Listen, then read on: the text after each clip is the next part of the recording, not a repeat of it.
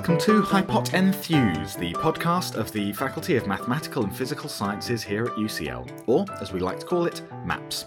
I'm your host Malcolm, and I'm here with my co-host Maimona. Hello.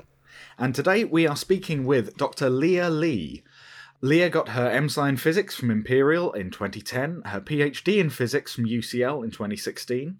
She was a research scientist at BAE Systems, the Quantum Technology Enterprise Centre Executive Fellow at the University of Bristol, and is currently the CEO of 0 Point Motion. Leah, thank you very much for joining us. Thanks for having me. So, there's quite a few people we've spoken to on the podcast recently. We've talked about their research, we've talked about their work in academia. You are in that wonderful midpoint where you're still in UCL, you're still very much part of the structure here, but you're also working as an entrepreneur for a completely separate company. How do you find that kind of division of... Is division of labour the right way of phrasing it? That kind of division of ideas? Yeah, so I think this all kind of stems back to me being a teenager, and I was around when the internet kind of first happened, and there was this sudden excitement of oh, I can find out anything I want to. I don't have to go to a library. I don't have to find an expert. I can talk to people and find out something new that I would never know. And from that, I kind of became a bit of a kind of jack of all trades. So I used to do music when I was younger, and I really loved instruments. I would just kind of learn more and more instruments. So I learned violin and then piano and then singing. And I think I'm a collector of information and stuff. I wouldn't quite say skills, because sometimes I don't think I have enough time to put into something to be truly skilled in it, but I certainly am very curious. And so when I was a teenager, I used to get up to all sorts of stuff. I organised a 2-day rock festival when I was 14, 15. And that was so cool. That was purely because no one else would be in a band with me. So I was like, well, fine, I'll just control who gets to be on stage then. A bit less cool. And I would do all these weird things. I did gig promotion for a long time in Bristol. And I also felt like I had quite a lot of kind of personalities, if that makes sense. I mean, some of that comes from the fact that I'm a first generation Chinese woman. When I went to school, I was pretty much one of the only kind of Chinese girls around. And I think I just kind of decided that I wasn't going to be held to a particular stereotype. I was just actually going to try everything and anything I wanted. And actually, when I was kind of at uni doing physics, I had this real anxiety about the fact that had I spent all my teenage years being jack of all trades, master of none, I really had a significant amount of imposter syndrome. I can't even tell you how much it really bothered me. I actually failed 3 exams my first year because it was so debilitating. And I was kind of trying to reconcile who am I if I just do physics and nothing else? And what I realized was that that's not me at all. I like to have my mind kind of placed into different subjects and different things. And so, to be honest, it was just time, just kind of going through that degree, working in industry really helped build up my confidence and kind of really started to show me that the things that you get judged for at school is nothing related to the actual work you would do in a company. And all the soft skills and all the random stuff that I had done as a teenager, organizing stuff, finances, that kind of thing, they suddenly became really useful. And so I just rolled with it. I just decided, actually, I'm just going to amplify this kind of jack of all trades thing. It's all anchored to a certain scientific journey that my research is going down. It's not just kind of sporadically everything, but it does cross into lots of different disciplines. And I've transitioned from, being a physicist, I guess, who's funded by a physics research council, to an engineer. I'm funded by the Royal Academy of Engineering right now. And I couldn't have done that without that initial, I don't know whether it's brave or whether it was just kind of, me thinking it was fun to just read about lots of different things.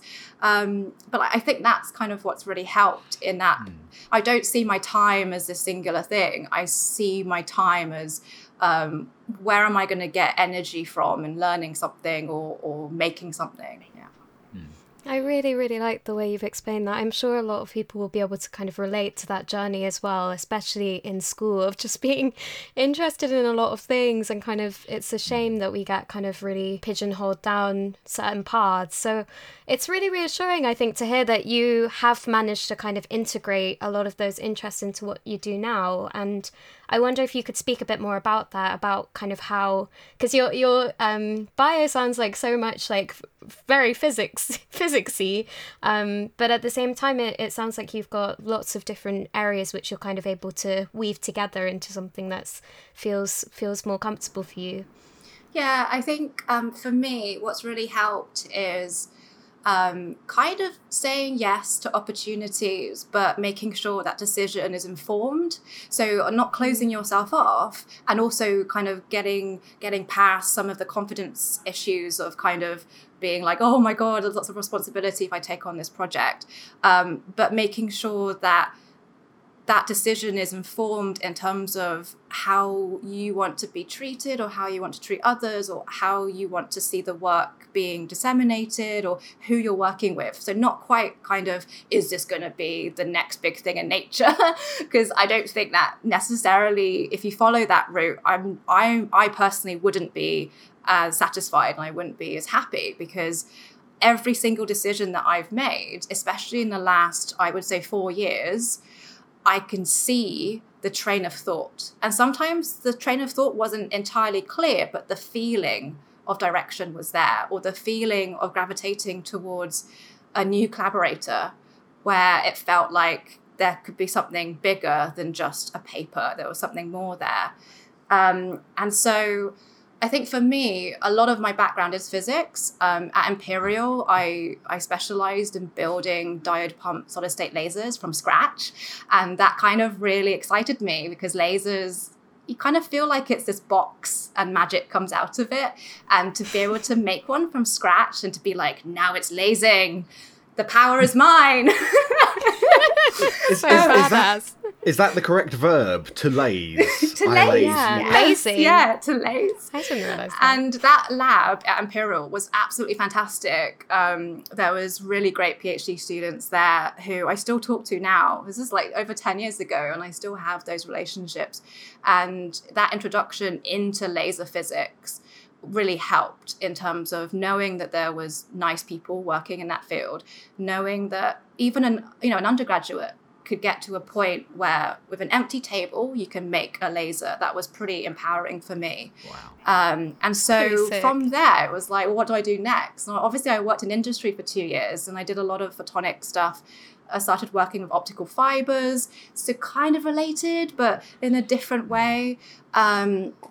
And then when I was working there, I spent 6 months working in a clean room. And a clean room is where they make chips. So how you take like a slab of silicon and you use whatever, like chemicals or heat or liquids, acids, or whatever you want to use, and you etch structures into them. And that's how they make computer chips and sensors and, all the little tiny stuff that makes things work these days. And that was really interesting for me because as a kid, I love the internet, I love computers, I love games, I love gaming, but I've never, ever thought that I would even be close to the fabrication of the components that make those things work. As in, wasn't even something that I thought a physics degree could bring me to, because it's so grounded in engineering, that kind of work. And so that was kind of inspiring in terms of, the problem solving skills I learned in my undergraduate degree are actually useful. And I can apply them to something that I would never dream of being able to access and being able to do. That was like, once again, that was something like 8 years ago or something. But it gave me the confidence to then do my PhD, which was in basically quantum mechanics. And so my progression from classical to quantum starts then. And that was a really good experience in terms of, it was like, really intense. I pretty much worked alone for a lot of it. And the experiment was really difficult. I mean, people are still trying to get that type of work to actually work. So it's not something that can necessarily be achieved within like one PhD student's kind of time. And at the end of that, I knew that quantum physics was awesome. I'd kind of gone over my fear of it a little bit, but it's really expensive. It's like so expensive to do a quantum experiment or to be attached to one, right? It's kind of, you know how funding works at universities. You can't really get a permanent position working on a quantum experiment. You're always going to need to have top-up funding and people and stuff. And so I kind of, in the back of my mind, revisited the experience I had in the clean room like 8 years ago. And I thought, oh, maybe I can kind of combine what I'm doing in my PhD, but not at this quantum regime, at the classical regime, but just kind of mature it on a chip platform. So instead of, making things out of kind of bulk optics, you have like a laser beam on an optical bench and you have fibers that you're kind of shaping into structures, and it's all kind of big, you're holding things and bolting things down, designing all those structures, but at the kind of micron to nanoscale. And then what's nice is that someone else then makes it, so it kind of cuts out a lot of the hassle and all the fiber alignment that I used to have to do. And although clean room work is obviously very expensive too, I mean, you have you need to have a room which is clean, hence the name. But what they mean is that there's like, 1 air molecule per cubic feet or something ridiculous. I probably quoted it wrong, but it just means that, sorry, not 1 air molecule, 1 dust molecule, sorry. That would be ridiculous, sorry. Breathing would be interesting. Yeah, breathing would be bad. I'm thinking about vacuums too much. No, I mean one dust particle per whatever cubic feet. It just means it's like super kind of clean. And so what's really nice about chip fabrication, which is not quite there for quantum technologies, is that because chips are a commercial product, there's foundries all across the world, and they will make like hundreds of millions of chips per year, and they have standard processes, and they offer their services to academics and startups where you don't have to pay to have the whole wafer, which would be like 50k, 100k, 200k, depending how many layers you need. But instead, you're just renting a little portion of it. So you can get out maybe 10 devices, but at a much lower cost. And that kind of doesn't exist in the quantum ecosystem. You can't just, share a cold atom experiment, although that would be cool, right? If you could just share some time on one. You've got a look on your face that says an idea's just cropped into your head now, having said that. But I don't think I want to be the one who sorts it, because a light bulb has appeared. I don't know, man. You should copyright that. Sounds pretty neat. So that really helped, and so that's how I kind of got into all of this chip stuff, and that's what the company is really based on. And so I couldn't tell you, like 5 years ago, even 10 years ago, that this is what I'd be doing right now. But looking back, what was really nice was I didn't regret any of the kind of research that I was involved with, the things that I learned, and that all built up to this ease in pivoting myself and following what feels right for the technology. I wanted to ask you then specifically about the work that 0 Point Motion does. Now, I was looking online to try and find what I thought would be an accurate description of the kind of work that the company does. And I found 2 different descriptions, one on the company website and one on the Twitter. I'm going to just repeat these 2 descriptions, and I want you to tell me which you feel is a more accurate representation. So the website says that 0 Point Motion harnesses the quantum properties of light and combines it with the mass volume production capabilities of micro-electromechanical systems.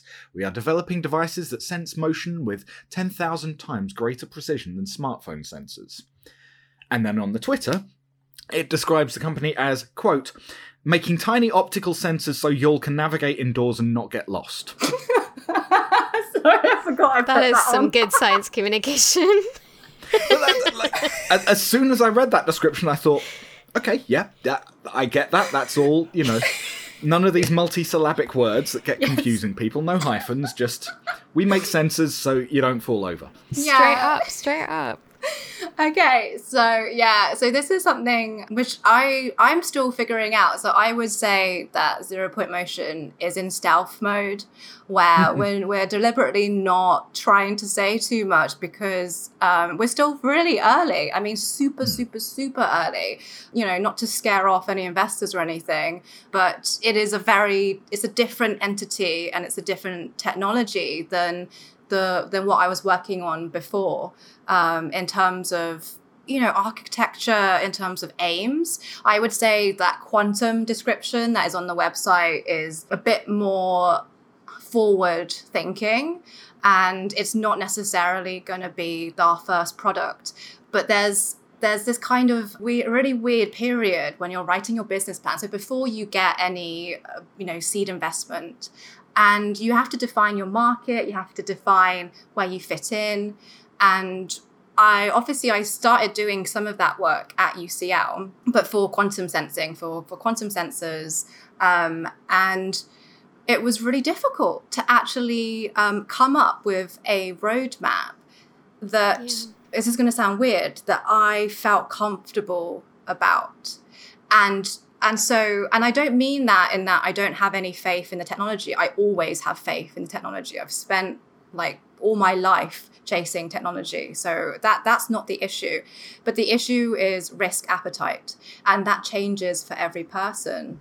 And for me, from just my background, it's just me and my parents in the UK. I don't have that firm kind of sense of belonging necessarily. I still have this thing about this feeling of if I do something wrong, I'm going to get kicked out. I don't know how to describe it, but it's just feeling that there's extra scrutiny because I wasn't born here, that kind of feeling. I can relate to that, definitely. Yeah, so, and a lot of what the first kind of year or so of a company as you're kind of getting ready for your seed investment is figuring out where your risk appetite is.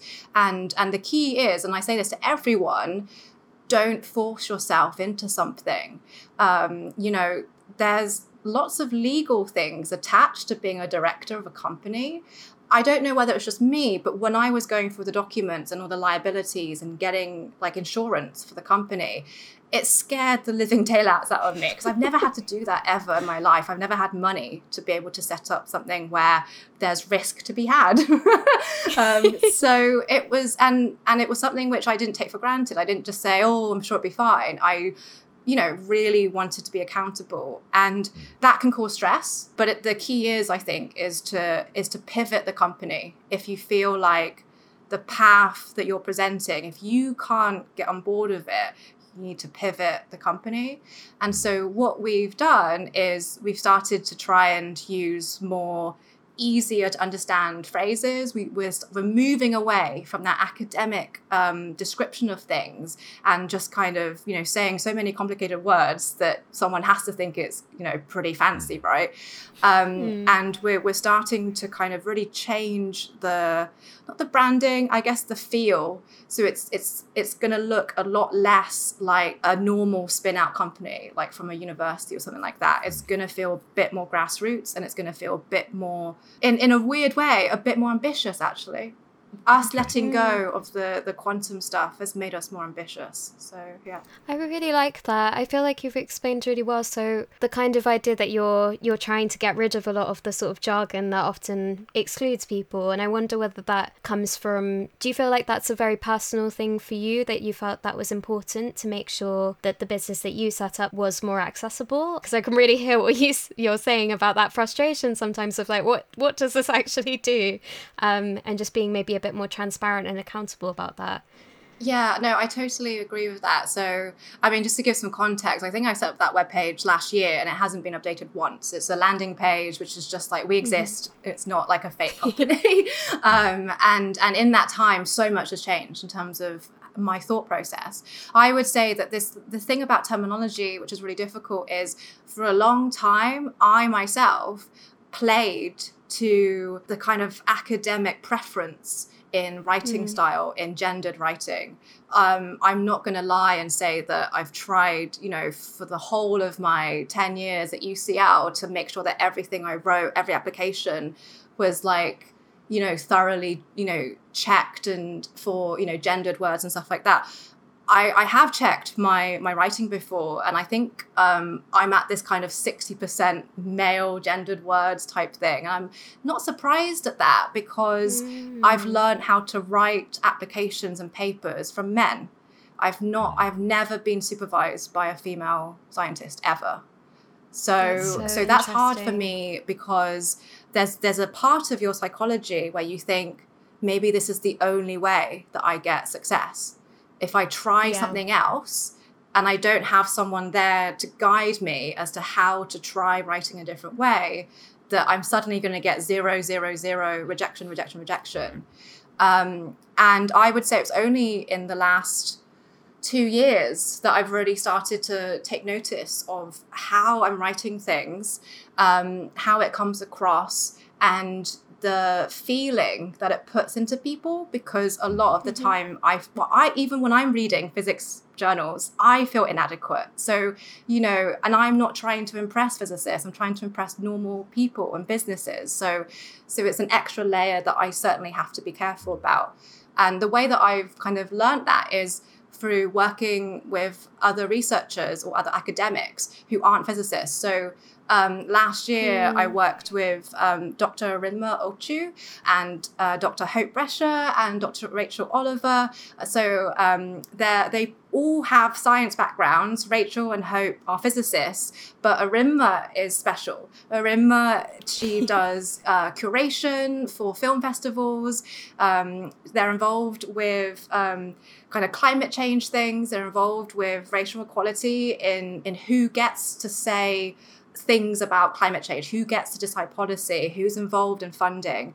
And we worked on a paper for Science in Parliament, which is, I don't know, the magazine, I guess, that MPs read. I didn't know about it until we wrote for it. And we wrote about racial inequality in science funding using statistics from UKRI, but also our experiences. And what I found fascinating was Arimma, she was just so knowledgeable, and her expertise in words, how words have impact. When you're talking about science is relatively easy in terms of words. When you're talking about social science, or you're talking about inequality, you're talking about fairness, the importance of choosing every word. And honestly, that was just a really eye-opening moment for me.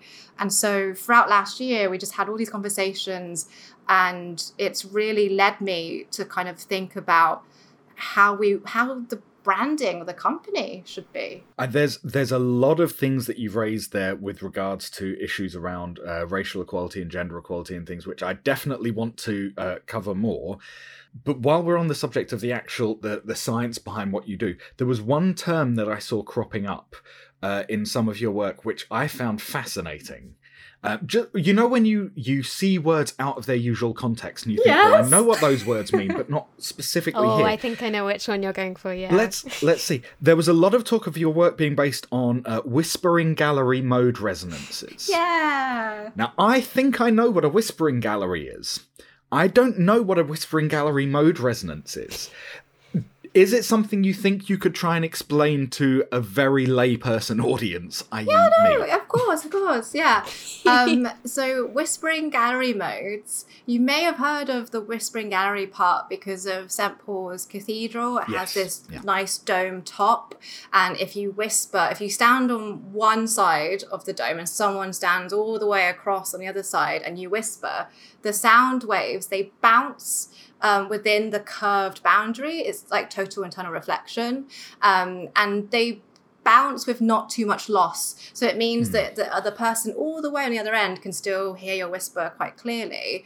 There's actually other domes, by the way, all around the world. So it's not just St. Paul's Cathedral. But it's to do with the parabola curve of the particular wall, I think, isn't it? Yeah, it just needs to have a curve. Any curved boundary will do it. And obviously, you can have discs, rings, domes, whatever, and all that has to happen is that the sound wave has to bounce an integer number of times and come back on itself and kind of not cut itself, basically.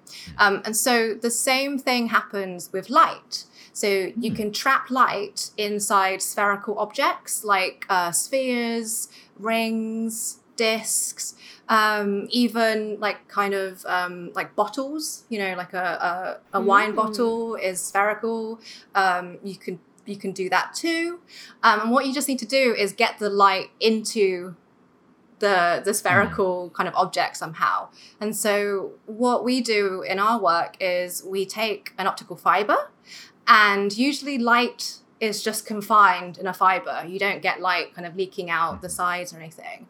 But if you melt the fiber and stretch it, pull it, it's what's called tapering. You make the diameter of the fiber smaller and smaller and smaller. And then when it's less than a micron, so like much smaller than the width of your hair, the optical field, as it's propagating through the fiber, it starts to leak out of the sides. Because the wavelength of the light is much larger than the physical size. And that's called an evanescent field, which always makes me think of the band Evanescence. Yes, represent. And what we do is we just place that fiber, which is almost like an in-out kind of delivery system for light. If you just place it close to the edge of a sphere, then what happens is light can tunnel across the gap from this evanescent field. It kind of leaks out and then goes into the sphere, and then it gets trapped in the sphere, and the light wave literally just bounces an integer number of times into this sphere. And so and that creates a resonance condition. So if the sphere somehow gets bigger, then you're not going to be on resonance anymore. And if it gets smaller and that kind of thing. But in the same way, if the sphere moves away from the coupling kind of waveguide, that also changes the condition for, what is the color of light that's going to cause that resonance. So you can play on that sensitivity, that kind of like, if, distance is related to whether it's on resonance or off resonance. And you can play on that to make displacement sensors or motion sensors or inertial sensors. And then we get to what I'm doing. So that's kind of the basics of it. That was a really fantastic. good description. Yeah, that's kind of blown my mind. So many possible avenues we could go with that. So with the resonance condition, why do you need that? Like, what can that lead to? I guess that kind of leads on to probably what your work is. So that would be a good place to start. Yeah, so any optical resonance is very useful, because resonances are like filters in a way. They give you a condition, right? You're either exciting it or not exciting it, or you're slightly detuned from it or whatever, but it gives you a kind of a reference, right, of, are you on the resonance, off the resonance, that kind of stuff.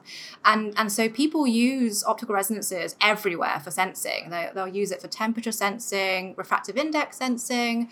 You can use it to characterize materials and stuff like that. If a material has a resonance somewhere, you can basically characterize its refractive index or its size. A size sorting is an application for this kind of stuff.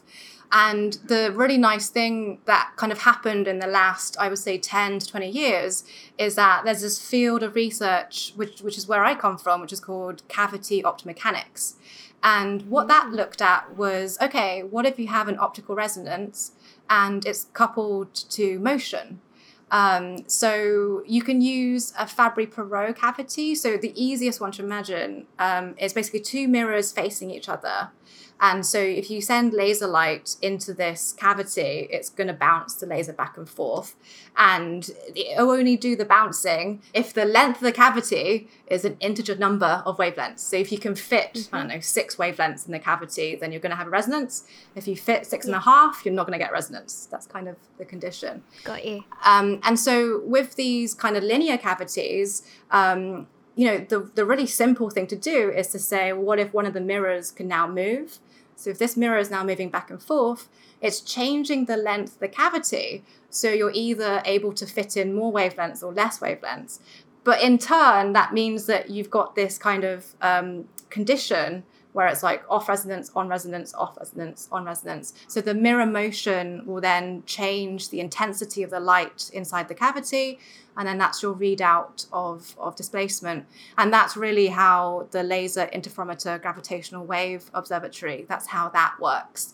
And it detects gravitational waves, because the gravitational waves, they come from two black holes merging. It produces these really violent forces that literally, they actually ripple space-time. It makes space like compressed and stuff. And so when the waves pass through Earth, it distorts the physical space between the mirrors, which is the equivalent of a mirror moving, and that's how they detect them. So that's really only come out in the last, I would say, 10 to 20 years. And so, loads of my colleagues, loads of people in the world, they're just playing around with these systems where you just have to create an optical resonance and have some motion coupled to it. And there's like so many, it's a whole playground of different devices, not just Whispering Gary modes, but lots of other types of resonances too. That fact about gravitational waves, it always makes me think that physics to me is the subject. I always sum it up with, you think you understand how things work. Wrong. Because physics will come along and tell you, oh, you think that, space is a fixed constant and that's not going to change. Physics will tell you that you are wrong. Well, I'll tell you, until 5 years ago, I didn't know that space wasn't a fixed constant. So don't worry, you can always learn these things later on in life. Speaking of things from several years ago, I'm going to go back 15 years now, Leah. Okay, what have you found? To the start of your science communication career. No, it's so embarrassing. And no, Leah's first talk, which she did at Ignite in Bristol. Oh no, I know this one.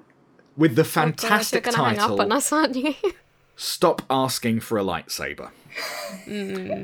So, in the last 15 years, has the lightsaber become more feasible, or is it still no? Great. No, I'm so sorry. A blanket no to that question. I think I just heard a million Star Wars fans crying out and then being silenced. See, what's going to happen is you're going to get a comment from someone going, "Excuse me, I think you're fine with the new plasma-based blah, blah, blah, blah, blah, that you can." And it's like, oh, sorry. But, I define a laser as a laser. It has to be photons. So. There we go. If you'd like to debate that subject, Leah can be Please found do. on Twitter at OptoLeah. Do it. No, I'll edit that I'd out. happily take up that debate. Gosh, yes, that was so long ago. Did I have normal hair then? Have black hair? Or was it half black, half blonde I like then? the sound of that. All I can see is a still frame on a YouTube video on your website, and you seem to have slightly longer than shoulder length black hair. Oh, it was before my hair became interesting. Oh, that was because I was still working at BAE Damn it. Systems. That's why I had to be professional. Now, obviously, this is an audio platform and not visual, but how would you describe your hair at the moment? Peach coloured, perhaps? Ooh, I Apricot? like that. In need of a hairdresser, Colour. probably. Yeah, so I've been in lockdown and I haven't had access to a hairdresser. So I would say it's Me neither. rose gold, which is the nice version of slightly a bit brassy pink, with substantial roots. There was also something I found out, which I found fascinating, but unfortunately, you are only the second person on this podcast that this fact applies to, which is that you were one of two people who were Miss January in the Science Girl calendar that was put out a few years ago. This was we had an interview with Suze Kundu a couple of weeks ago, yeah, where she awesome. mentioned Maybe this. this is So how of we course, choose. as soon as I noticed that, I thought, I have to mention this. This is now two of the Science Girl calendar girls we've had on this podcast. I know, you tick them all off.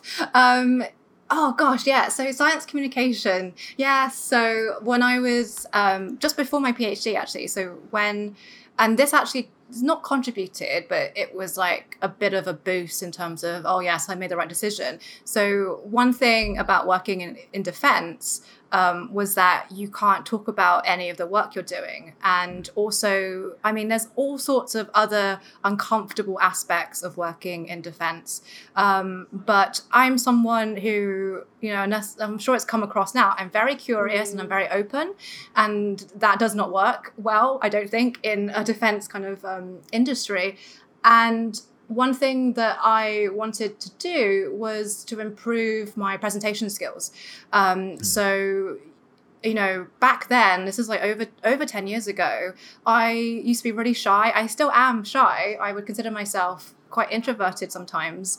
And I hadn't had an opportunity in my undergraduate to really talk about science in the way that I wanted to. I used to do Imperial College radio, but that was doing a kind of radio show with my friend where we talked music, and that was something I was very comfortable talking about. I was super comfortable talking like that, but just never found that level where I felt that I spoke with, I don't know, whether it's grace or with power or with kind of conviction. It was just something that I wasn't very confident in. So I decided to do that Ignite talk, which is kind of like a mini TED talk, I guess.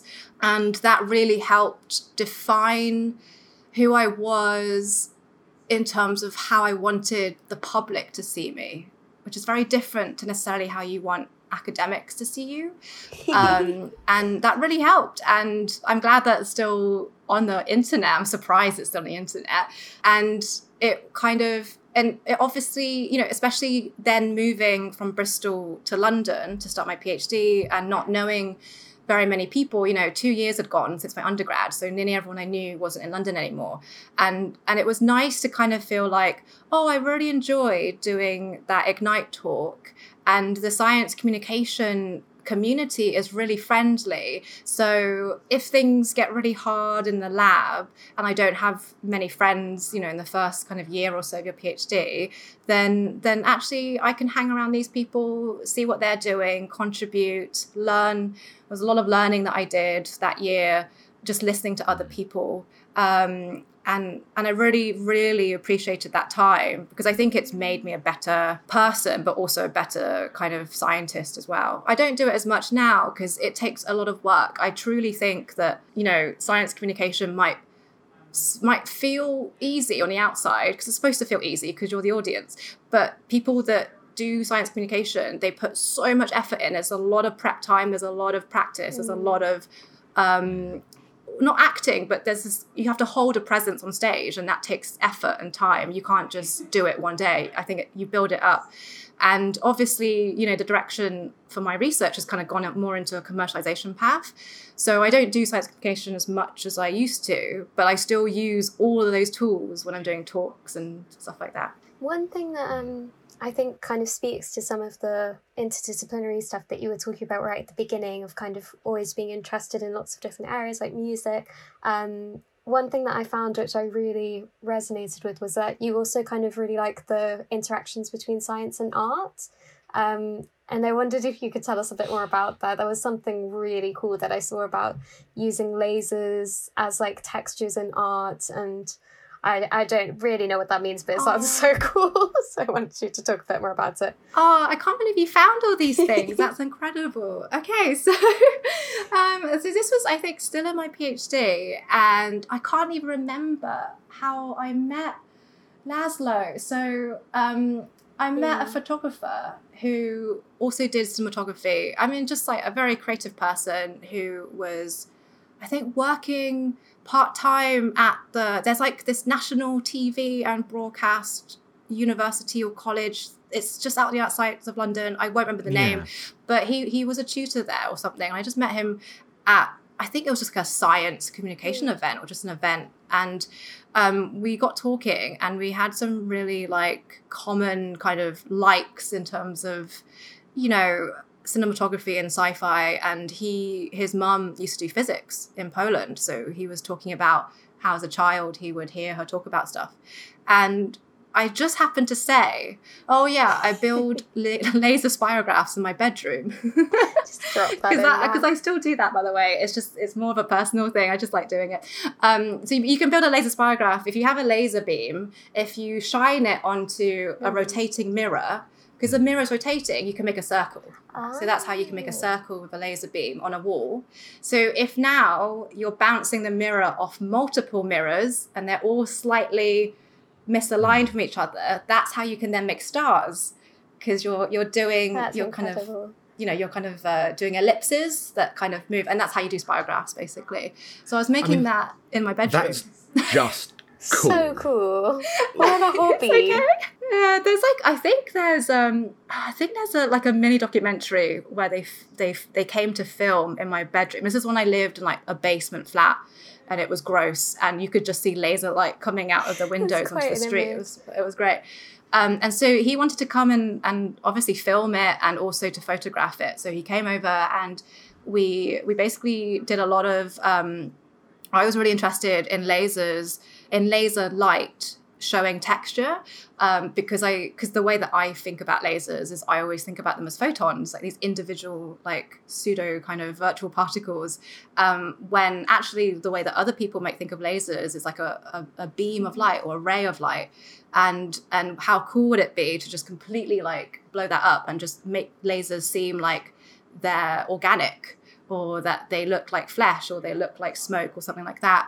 So we just played around, and we did a bunch of photographs where we were shining light into different forms of like, not clouds, but like smoke rings, that kind of stuff.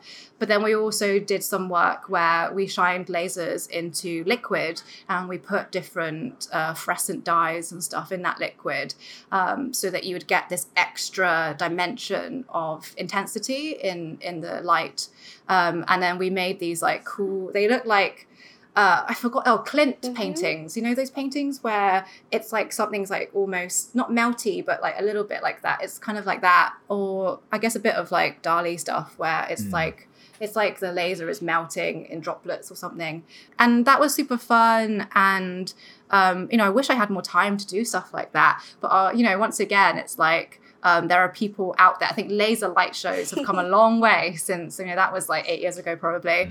And there's far more amazing stuff going on now where people are using lasers to create really beautiful art, with music and stuff. Yeah. That's so cool. Looking through your CV and your career to find things to talk about, you were given a Making Space Award by the STEM Squad. You were a FameLab UK 2012 finalist. You were head of the Women in Physics group at UCL for 3 years. You're now a member of the Race Equality Steering Group.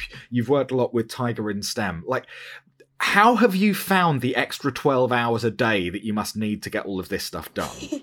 While the rest of us are stuck with the standard 24, how have you managed to get 36 out? These are the real questions. So what's really funny is I say that to people as well, because like there's a hierarchy, by the way, because if you've ever met Dr. Jess Wade, you don't know what her schedule is until you've seen Jess's schedule. I'm pretty sure she's flown for one day to do a talk and then come back. I can't remember exactly, but she is exceptionally busy. So, okay, maybe surround yourself with people that you're like, I'm inadequate. And then, I mean, I feel like that's what I'm doing right now, to be quite honest with you. No, that's not good advice. Okay, so, I mean, not to talk myself down, but so I don't really have like a huge amount of hobbies. Like my time is quite kind of boring. I don't eat well or exercise. That's probably another thing, which I'm just going to be honest, because, I don't want people to think I'm also going for like a 5 kilometer run every morning. That is not the thing. Thanks. I am not a morning person. I'm not very good at kind of being responsible in terms of looking after myself. That probably gives me an extra amount of time, I think, in that I'm just not thinking about normal stuff like when we're going to clean the dishes and stuff. I think the other part of it is, I don't know how to explain it, but it's all the stuff you listed. What's really funny is that at the time that I decided to do those things, or I decided to do something extra, it never felt like I was adding another string to my bow. It actually felt more, at times, it actually felt like I was taking time away from my research, if I'm going to be really honest. And some of that was other people commenting on how much I was doing other things, right? And that's, by the way, that's not a dig at any specific person. It's just a general feeling that anyone would feel in academia if I listed those things out. Because none of those things are really positions of power, if I'm going to be honest. They're positions of enabling better practices to happen. And so And I think that's why I do them, because there's a higher reason, there's a bigger calling as to why that needs to happen, versus just filling all of that with like, I don't know what else I would do, to be fair. Because I think the other part of it is I'm really careful who I work with. So I wouldn't want to get roped into some science-based organizations or committees, or being an editor in a journal or that kind of stuff, because I cannot guarantee that I'm going to surround myself with the people that are going to lift me up. Whereas all of the things that you mentioned, they're kind of around communities where I would feel uplifted, or I would learn something, or, you know, that I would be a better manager, business owner, a better mentor, better something, rather than just being like, oh, I got to control that or something like that. I think that's really admirable, just to hear the kind of discipline that you have. And also I can hear that maybe it's been like a journey to get to the point now where you know what sort of things you do want to take on, and the sorts of things maybe you can leave to someone else. Yeah, I think there comes like, you know, I don't know how to describe it, but it's like I've taken on things which I know are viewed as detrimental to my scientific career, if that makes sense. And and I think what the only thing I can ever hope is that people see beyond kind of the metrics. Because the other thing that I forgot to say is that I don't publish competitively. I know that about myself. Right. Compared to my peers, I have substantially lower publications, and I'm just going to be the first one to say it so that no one else can say it to my face. I know I don't have enough publications. That's fine. That was never my mission statement when I did my PhD or my postdocs or anything else. So that's the other side of it, is I lose out in time to publish, but that's not what's important, so I don't mind it. Yeah. See, I think that's I think that ties in a little bit to something you were saying earlier about looking out for gendered language in the publications you were doing, and not True. Writing in the way that some people might have thought you should for a scientific career. I think that the traditional idea of what your science career would be, you write in this very traditional gendered way, you publish papers competitively, you don't spend your time with things like Tiger in STEM or race equality because they're distracting you from the serious work. I wonder whether, I would hope that society is changing in such a way that we're moving into a world where those things actually end up being beneficial for a career, because the focus has changed that way. I suppose only time will tell us whether that actually turns out to be the case. I really hope so. Really, really do. Because there's people who do things that I do and much more. You know, people who don't just kind of dip their toe in and kind of balance it with a scientific career, but people who end up dedicating their whole being into it, and those people rightfully deserve equal, if not more, compensation than a professor. That's my honest opinion. And yeah, I hope one day that recognition is there, because there's people right now who need that recognition, like really right now. Yeah.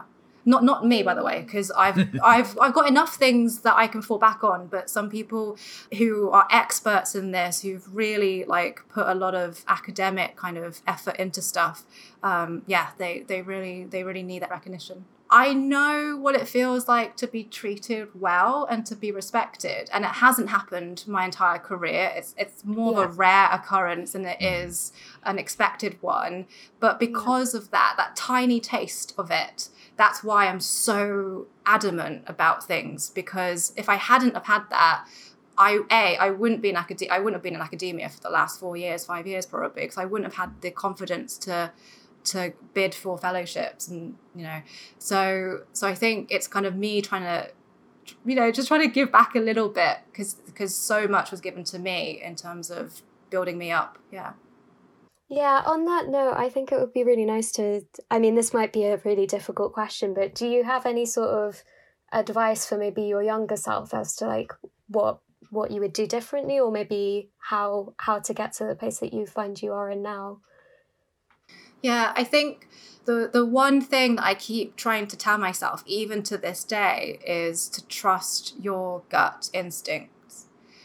We are all born with an innate kind of feeling inside of us as to when things don't feel right, or things might go into a worse situation. And I would say that 90% of the time, I haven't listened to my gut instinct. And that's not to blame myself, because there should never be any blame on that. No one can predict the future and stuff like that. But in terms of, I do have control as to believing myself more the next time it happens.